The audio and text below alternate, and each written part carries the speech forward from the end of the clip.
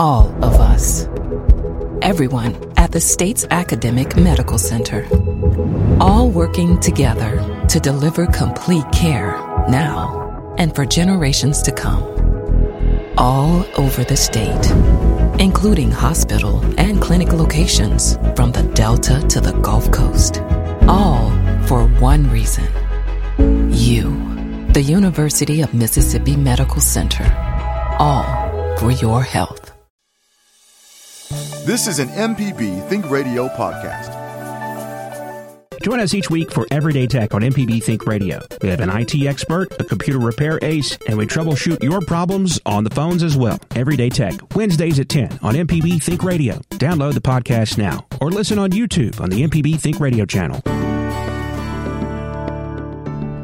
Good morning, and thanks for listening. I'm Dr. Susan Buttress from the University of Mississippi Medical Center, and today we are going to be talking about a question I want to throw out to you. Do you think power corrupts? Okay. So that observation has been out there for a long time, and most people think it's not even worth talking about. Of course, power corrupts. That's what I hear when I throw that question out to people. But really, the answer is not quite that simple. And I want us to talk through it. You know, Abraham Lincoln said something. He was so bright and knowledgeable. He said, "Nearly all men can stand adversity. But if you want to test a man's character, give him power." And I think that says a lot. Think about that. You know, at the beginning of this, I said that Lord Acton, he was a 19th century British historian, said absolute power corrupts, absolutely. But as we step through that, I will say, as I was looking into this, there are so many writings on power and corruption and why it happens or whether or not it does. And I want us to kind of step through this. And I'd love to hear from you and your experiences as we go through this. But I want to talk to you about a few social experiments that have been done by people all over the world. A lot of the work comes out of Poland, out of the UK, of course, looking at the way the political systems are set up in those areas, also out of China. And, you know, I think the general observations are that power tends to undermine social relationships. It sort of reduces the feeling or the need from the powerful to have the perspective of others. Things tend to fall into now their perspective, okay? Also, it seems that in some cases, compassion goes out of the window. The willingness to maintain close relationships don't seem as necessary when you're in a position of power. And according to some studies that were fairly recently done by Galinsky and others, powerful people seem to be more cynical. They tend to undervalue and objectify other people. They just don't think other people are as important as they are.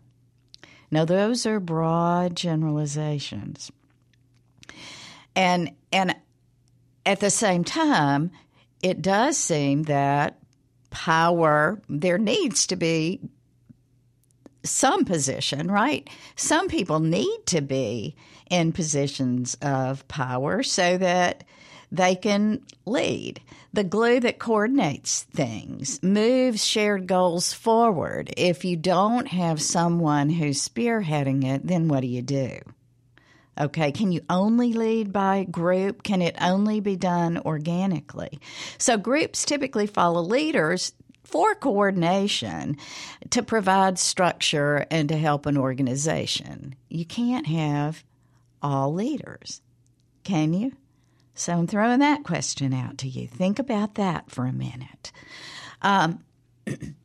The other thing that it seems that if you have leaders do, and think about it with your manager or your boss, or you as a boss or a manager or a teacher who even leads a classroom, you know, what you're doing is you're trying to manage goal attainment and reduce procrastination. I think some of us really enjoy just kind of sitting around, visiting, kind of living life. But if you don't have goals and someone who is directing you toward those goals, do you really think accomplishments would happen? When you give good people power, perhaps if they have good moral identity and really want to do the right stuff, then maybe power doesn't corrupt.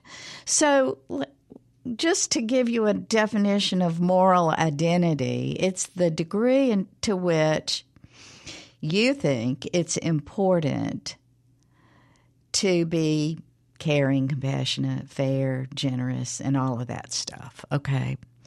So if you're a powerful person, but you still feel that it's very important to be caring, compassionate, fair, generous, giving, can people who have all that stay on their moral compass? Can they stick to that? So those are the things that I think we need to talk about. And one of I'm going to tell you about 3 different research projects that came out of all this and let you just kind of ruminate on that as we're stepping through whether power corrupts. Okay, so one was done by a social scientist, DeSales, and she divided individuals, 173 working adults and 102 undergraduates, and asked them to participate in a study about how important ethical and moral compass was to them. So they had them do that rating. And then they took the undergraduates and told them that they shared a pool of 500 points with other people, okay, 500 points, and that they could take anywhere between 0 and 10 points for themselves.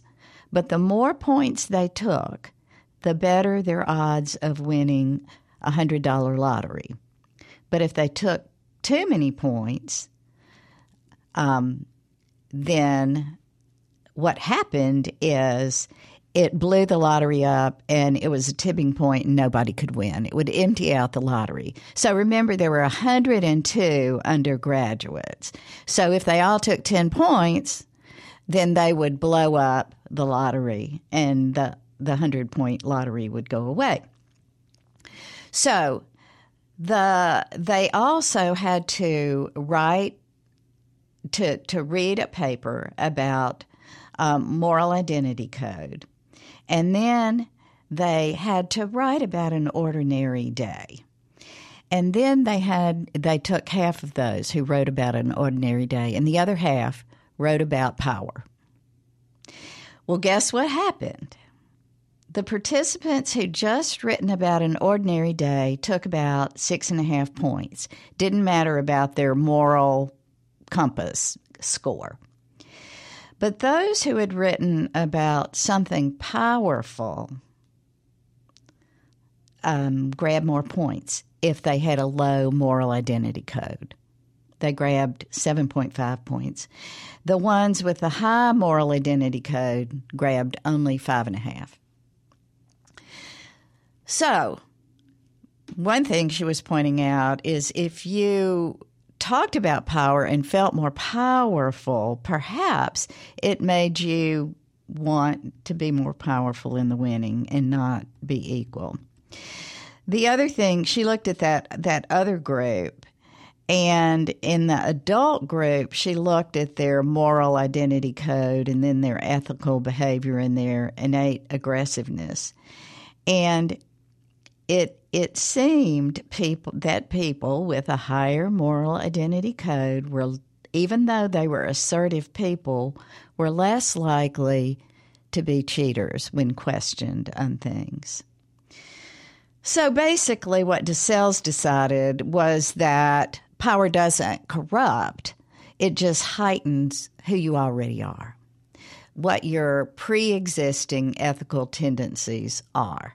So if you already have a low moral compass, then you're more likely to degenerate into someone who's not very caring about other people. Okay, I'm going to tell you about one other thing I want you to ruminate about. So this is a real incident. It was written by someone, a social scientist who is a Berkeley professor. He was riding his bike to work.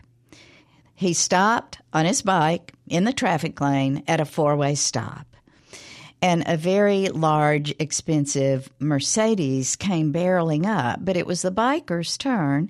So he started to cross through the crossway.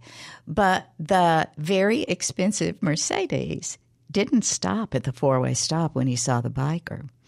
And then he slammed on his brakes, barely missed the prof, and then the driver leaned out of the car and yelled at the biker. Okay? So this professor was infuriated. It was his right of way, but this very expensive Mercedes the professor said, he was infuriated. He thought this person just felt privileged. So then he calmed down and he said, I'm going to do an experiment. So he sent out a group of students to monitor with clipboards around traffic islands at Berkeley. And they monitored the vehicle etiquette at the junctions and kept notes on the models and makes. And what they observed was, and they also observed who allowed pedestrians their right of way at the street crossings, who pretended not to see them. And so the results were pretty clear and kind of sad that Mercedes drivers and other expensive car drivers, let's not just target Mercedes, I'll say that, were 25% as likely to stop at a crossing and 4 times more likely to cut in front of another car than drivers of old beaten-up Ford Pintos and Dodge Colts. The more luxurious the vehicle, the more entitled the owner felt to violate the laws. Seems like that'd be in the opposite. Like the more fancy and expensive a car you have, the more you would not be aggressive in traffic. You would think that to protect your car. I don't know. Maybe that's a guy who's never had a fancy car talking about how he would treat his fancy car. That may be so, Jay. Because that's more perspective, isn't it? Yeah, it really is another perspective. But at least in Southern California at Berkeley, what they found was that apparently, and this was the professor's interpretation, that these were rich people who felt more powerful and more entitled. So that's kind of sad, right? Because you would hope that people with means and money would be more willing to help other people out. Well, when you were setting that up, the first thing I thought to myself is, I wonder where she's going. No. Is it going to turn out that it being a Mercedes had nothing to do with it at all?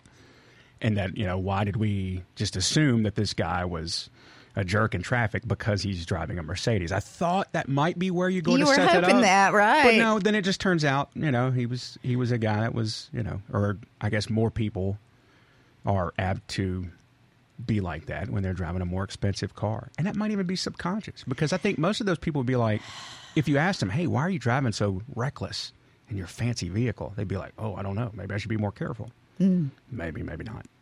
Or maybe you little people, get out of my way. Is that? Well, that's a whole lot of it. Absolutely. Yeah. And so, certainly, I know this is election time and we're in the political arena right now. And so we can talk about, does being in the power of a political office corrupt? But, I think it's in all areas of life. Did you find that a friend who got elevated into a position of power, whether it was managerial or the CEO or the CFO of an organization, did you find that they changed? Do you think that power changes you and makes you perhaps not as aware of other people and as sensitive and empathetic? So today we're talking about power. Does power corrupt? Perhaps, but maybe it doesn't corrupt everyone. And, it does seem, though, that many people who take a position of power do change. And I have a few more examples for you. But before we get to that, let's go to the phones. We have Stanley in Starkville. Hi, Stanley. Hello, how are y'all doing? Great. Thanks for calling and joining in the conversation. All right. Well, the paradigm power corrupts, I've always thought it was not quite right. And this goes back to something I read when I was a teenager. Mm-hmm. And I've always thought that it shouldn't be power corrupts, but that power attracts the corruptible. It's a subtle distinction, but I think it's important. Wow. That kind of reversed the order of things there. Yeah. I think you may have a bit of a point. Again, broad generalizations are bad.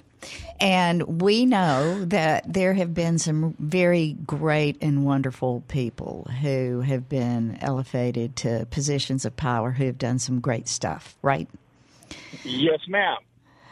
But we also know that there have been a lot of people that have been attracted by power that have done terrible things. Yeah. Yep. And I would love to hear from others about that, because actually there was an experiment done back in 1971 by social psychologists who thought that they were demonstrating that power corrupts from a Stanford prison simulation experiment that they did, where they took volunteers who were randomly assigned to play the role of prisoners or prison guards. And as the day passed on, it was observed that the students who were given the role of prison guards became sadistic. They subjugated the prisoners. They were cruel. They'd take their clothes away, force them to sleep on concrete floors. I mean, it really degenerated into barbaric behavior against the prisoners in this simulated situation, and they aborted the experiment because the researchers got so upset about it. And so, they were looking, well, power does corrupt. But then what they went back to look at it and revisited the Stanford prison experience is, could the participants have self-selected themselves, those who wanted to have power over others and subjugate others, because in that particular experiment done at Stanford, they let them self-select whether they were the prisoners or the prison guards. And exactly. Yeah. And so were those prison guards, were those individuals who self-selected to be the prison guards, the people who really felt they needed power over others? Or wanted it. Right. Wanted power over others. It does in looking at power and the corruptible people in power. Many times it does seem through some of the research that I've read that individuals who are not comfortable in their own skin, who are not comfortable in who they are, tend to try to elevate their feelings through gaining power. That happens sometimes. Not always. Yes, ma'am. Yeah. Now, another place where this is studied very, very closely, is within the military. Because if you've got an officer or an NCO that is a leader and he has power, and think about what that means when you've got power in a military situation, they're very watchful about who gets put into those positions of power. And the higher you get in the hierarchy, the more you're subjected to watch. Really? Yes, ma'am. That's very interesting, and I do believe that many times individuals who are elevated in power, if they don't have the right moral compass, can indeed fall into negative behavior that's honestly terrible. So I'd like to hear from others. What do you think? Thank you, Stanley, so much for giving us a call and starting us off, because you really did hit on a point. Sometimes it's self-selection. So, Jay, you had a couple of questions as we were in the break. And well, I don't know. First, as you laid that scenario out, it made me think, first off, is if I'm the leaders of the prison, as soon as the self-selectors as guards start acting out, I'm like, well, what action is being exhibited before them by our actual guards? Why are they so keen to act out when they're in that position? Is that what's being done in front of them? Is this like a revenge-ish type of mimicking of the behavior that they're shown every day? But that's not what the topic of the show was. So. That's neither here nor there. I guess it's more there than here. But the other thing is at the beginning of the show, you started talking about morals and ethics. And we hear about those things all the time, and we know they live generally in the same neighborhood, but they do not live in the same house. Right. Draw us a line between morals and ethics. Okay. Well, that I know that's is really big answer for a simple question. That is a big answer, and it's something that I think as we talked about morals, that is just how intrinsically you treat others. Your moral compass is your compassion, your ability to put others before you.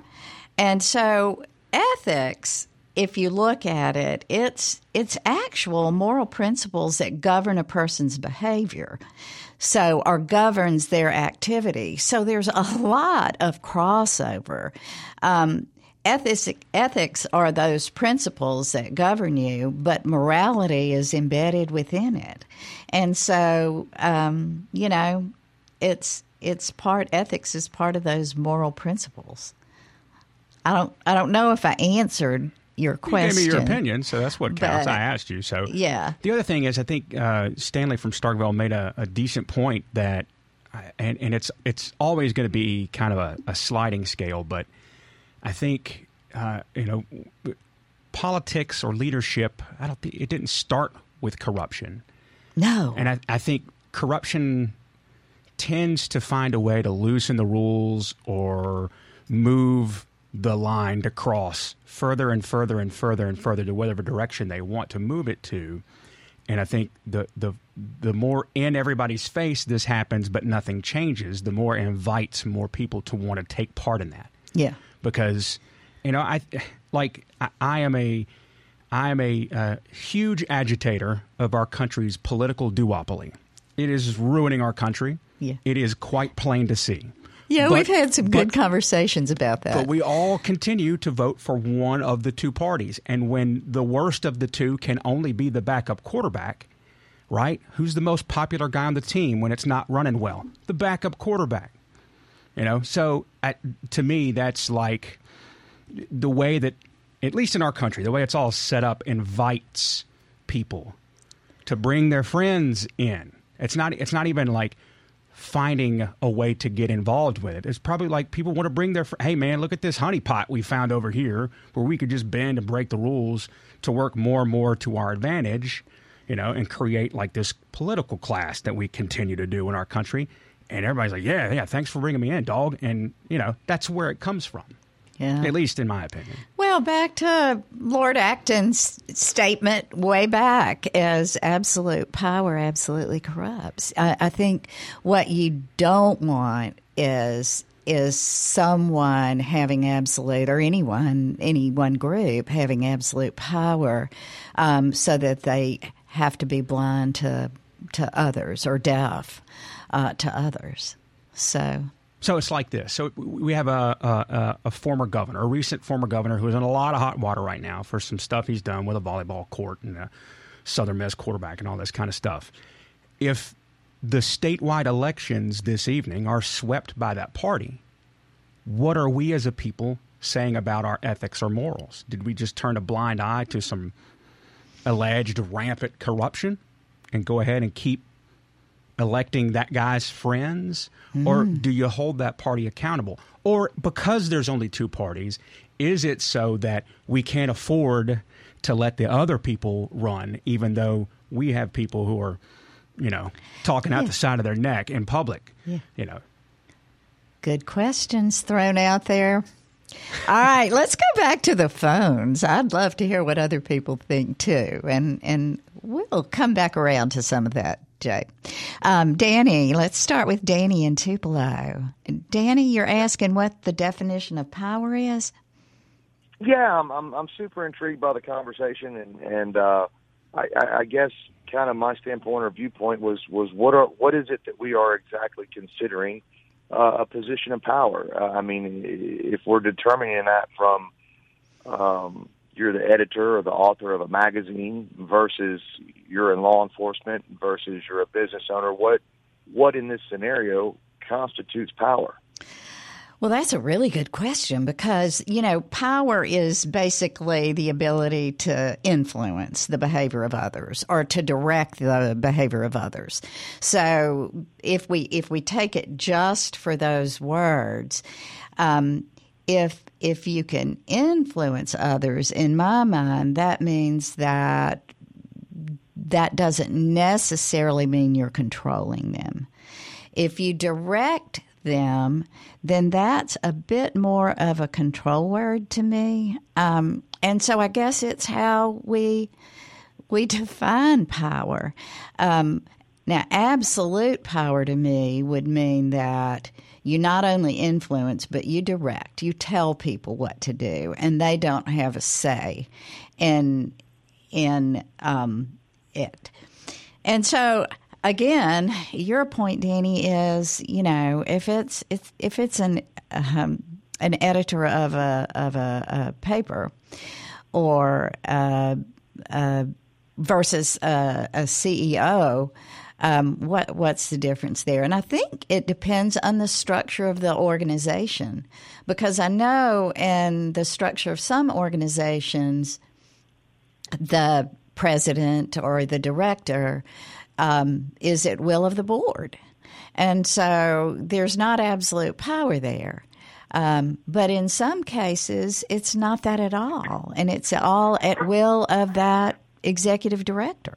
So I think it depends on the structure. You're absolutely right. I don't know. I think all those things you mentioned are examples of where power can be corrupted. Right. Yeah. Right. In a journal, I know in one of our pediatric journals for a while, there even a pediatric journal, there had been some issues that were ongoing as to whose articles got in and whose didn't, and such as that. So, yeah, fair enough. Yeah. So I guess my takeaway from everything and the general point of my question, and in trying to establish what that looked like. I guess my argument or position on whether or not power is equated with corruption, I would lean towards my experience with law enforcement. And I would say that despite the media portrayal of every bad officer and every bad incident and all the sensationalization of everything that doesn't work out the way that we would like it to, I would think that those are all men and women in a position of power who are literally answering millions of calls of service a day in which nothing goes wrong and everything goes as it should. Those aren't the stories that you hear about or the things that are front and center. They don't call attention to that. They're not paraded for or sensationalized for doing what they should be doing anyway. But just from a numerical standpoint of encounters with public and people that go correctly versus those that don't, the numbers that go correctly just vastly and grossly outweigh the ones that don't. So I guess my position would be if power equated to corruption, then those numbers wouldn't look like that. Danny, I think you have a great point about our police officers and in almost every incident, when you have people in the service industry like that, you only hear about the bad, sadly, many times. And I'm always heartened when the news media, you hear it on television and radio sometimes, about those really wonderful things that an officer did, like the little acts of kindness that have happened that'll bring you to tears, but we don't hear about them because they're not sensational. So you're right. And I do think that in general, people in power are not corruptible, but some are. And I think that's where that moral compass, who you are to start with. Although I will say that there are some people perhaps who are in general pretty good people, but were corrupted by something that Rachel from Eupora wants to talk about. So I want to get to her call next. Danny, thanks for your call. Rachel, you have a comment about power and what causes the corruption. So I'm wondering how big a role money plays in this thing of power and corruption. I know 3 people, and I will say that they were, I was a part of their lives and they were a part of my life, who once they got in a position of power, the money came rolling in, and they began to feel entitled. They began to forget about how other people's lives might matter. One was a plant manager. One was an assistant to the plant manager, and one was actually a doctor. And the doctor actually felt like it was his right, and he said so. At least that's what somebody told me. Somebody told me that he had said that he didn't try to cure old people. He just wanted to see how much radiation they could sustain. And that's what turned out to happen. He was actually arrested in a situation where he had hired somebody to kill somebody. Well, okay, Rachel, that is clearly just a very bad person who was in a position of power, which I think is a good demonstration that, you can be very bright and you can have money and still be a very evil person. So, yeah. Money can corrupt if you don't have a good moral compass. Again, it all boils down to what Jay and I were talking about, that sort of that set of ethics that you have, that list of what is right and wrong, how much you care about other people, whether or not you stop seeing people once you have plenty of money. And certainly there are people out there, and I'm sure you know some, who were friendly and wonderful people, and suddenly they came into a lot of wealth and turned into somebody very different. And that happens often. And so why do people lose sort of their moral compass and their empathy and caring for others when they come into money? That's a good question.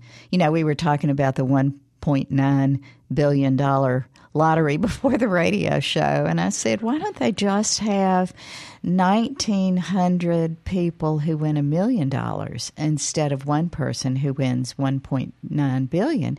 And that way we'd have people with enough money to be comfortable, but not that those hundreds of thousands of millions of dollars to end up unhappy, because that's what happens often.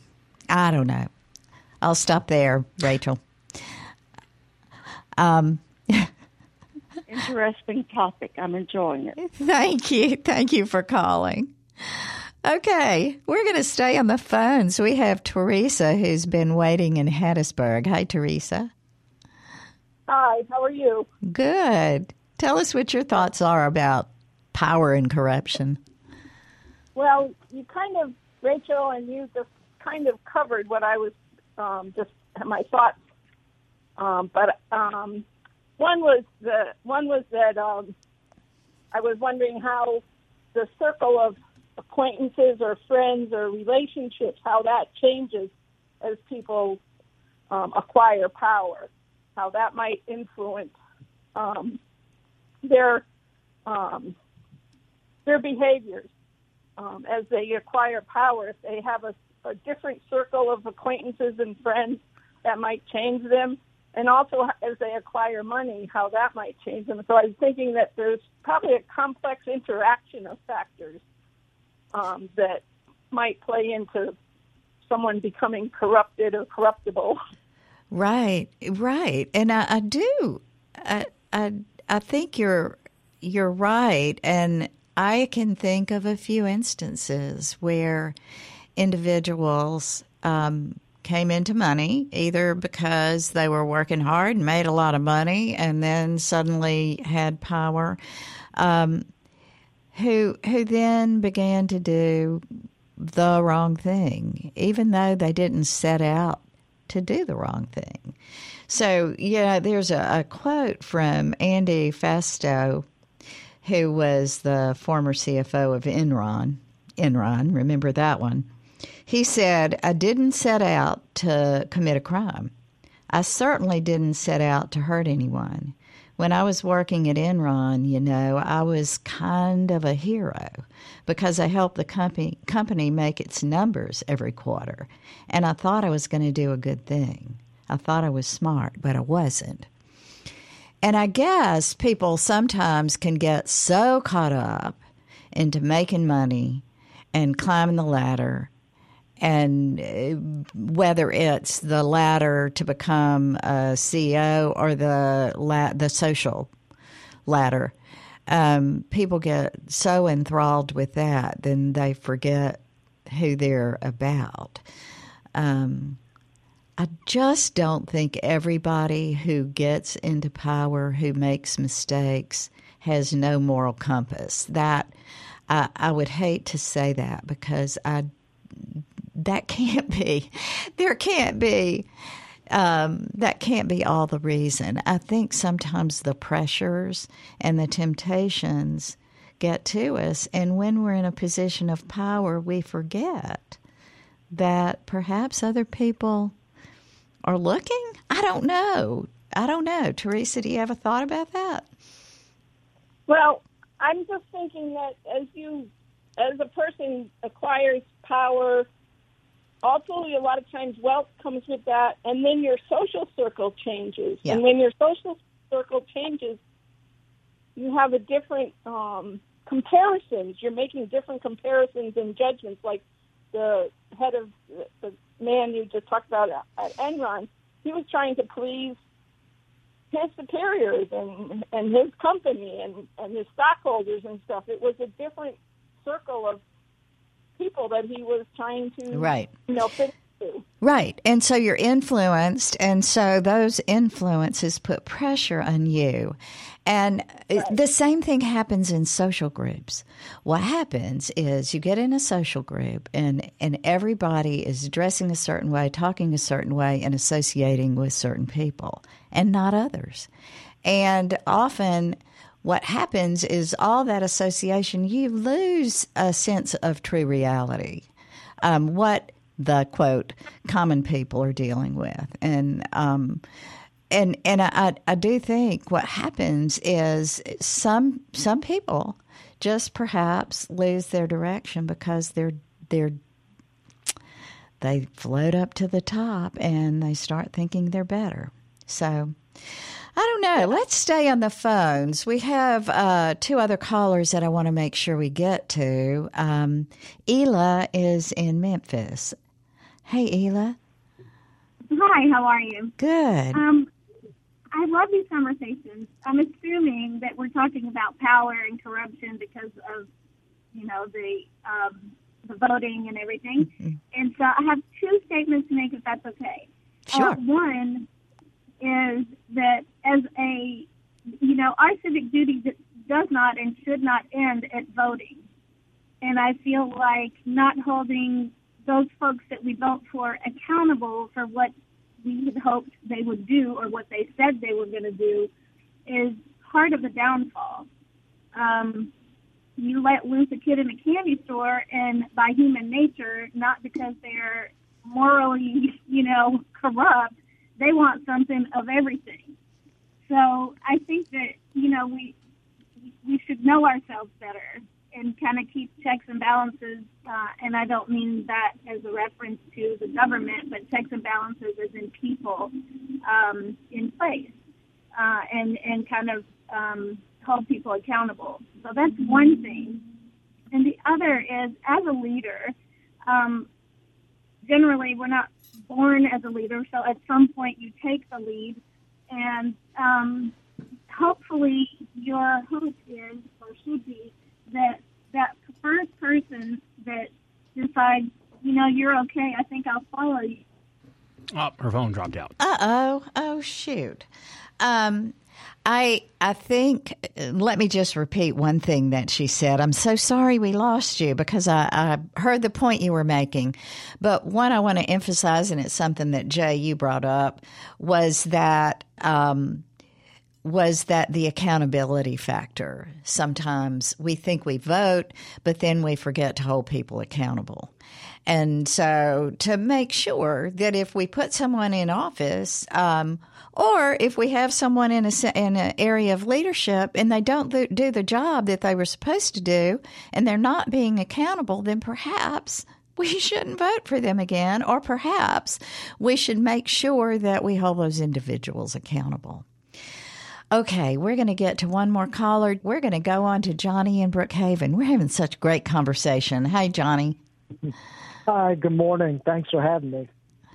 Well, I just wanted to say I guess this goes without saying, we can't rely solely on the goodwill of our leaders, to do the right thing. Again, like the previous caller, we need strong regulation, strong checks and balances upon our leaders to make sure they do the right thing, because it looks like when they get into high positions, it's easy to do the wrong thing. It's not to say that they would choose that, but, a lot of times you need guidance. And a lot of times people don't like that word regulation.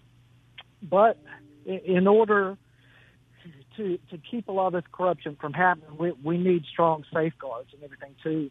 I think one of the things we have to really think about is what the cost of corruption is. And I've seen it with my own eyes in state government. And it's not the total thing, but it greatly is at the center of what makes us the 51st state. And it causes the deaths of people. I've seen it because when you're corrupt, you rob resources from people that would otherwise go for the care of people, and it's just immoral. But yet these kind of people, they're appointed or voted in, and there's not much you can do. So that's why, again, you need strong regulation and safeguards. And And one other thing, I'll just end with this too. I saw a quote one time. I love it. And it says, education, the obligation of youth, the safeguard of the republic. Education, the obligation of youth, the safeguard of the republic, which is to say, unless we educate ourselves on all the issues needed, to keep ourselves going, we'll lose our republic, become an authoritarian state. And one only need look to Nazi Germany and those kind of civilizations to really look at some horrors that can happen, to follow leaders blindly, and to say, this guy has all the answers. No, complex issues take a complex approach. They do.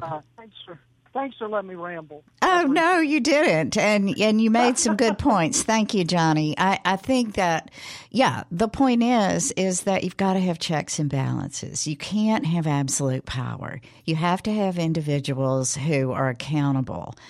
So I appreciate you calling and talking about that. And being informed, obviously, is important. Okay, Ela called back, and then we have a call from Lewis. So, Ela, you had another point you wanted to finish? I'm sorry. Yes. That's okay. Actually, my point just evolved.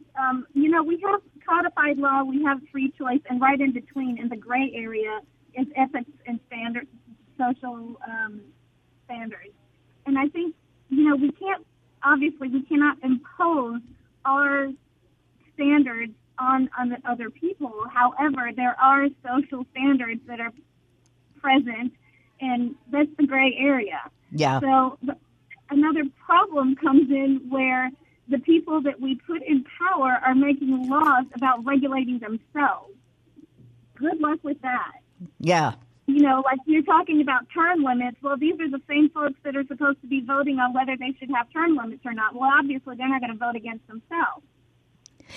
Well, I think that happens in every organization, on every board. And so that's when you've got to have a good moral compass. We've got to elect people who really are going to stay true. And if they don't, as you said at the beginning, we need to hold them accountable. So I think that's so important. Thank you, Ela, for that. Okay, let's go to our final caller, Lewis in Mobile. Hi, Lewis. Thanks for calling. Thanks for talking to me. So I guess my point is kind of in line with the last two comments. As the saying goes, absolute power corrupts absolutely.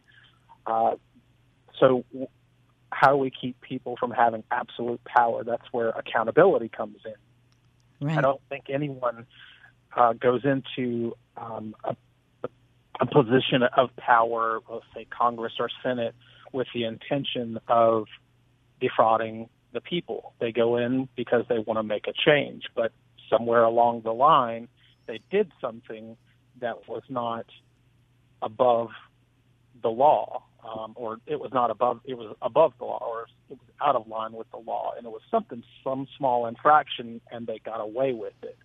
And then the next time that came up, they thought, well, I got away with it last time. Let me do it again. And it just snowballs.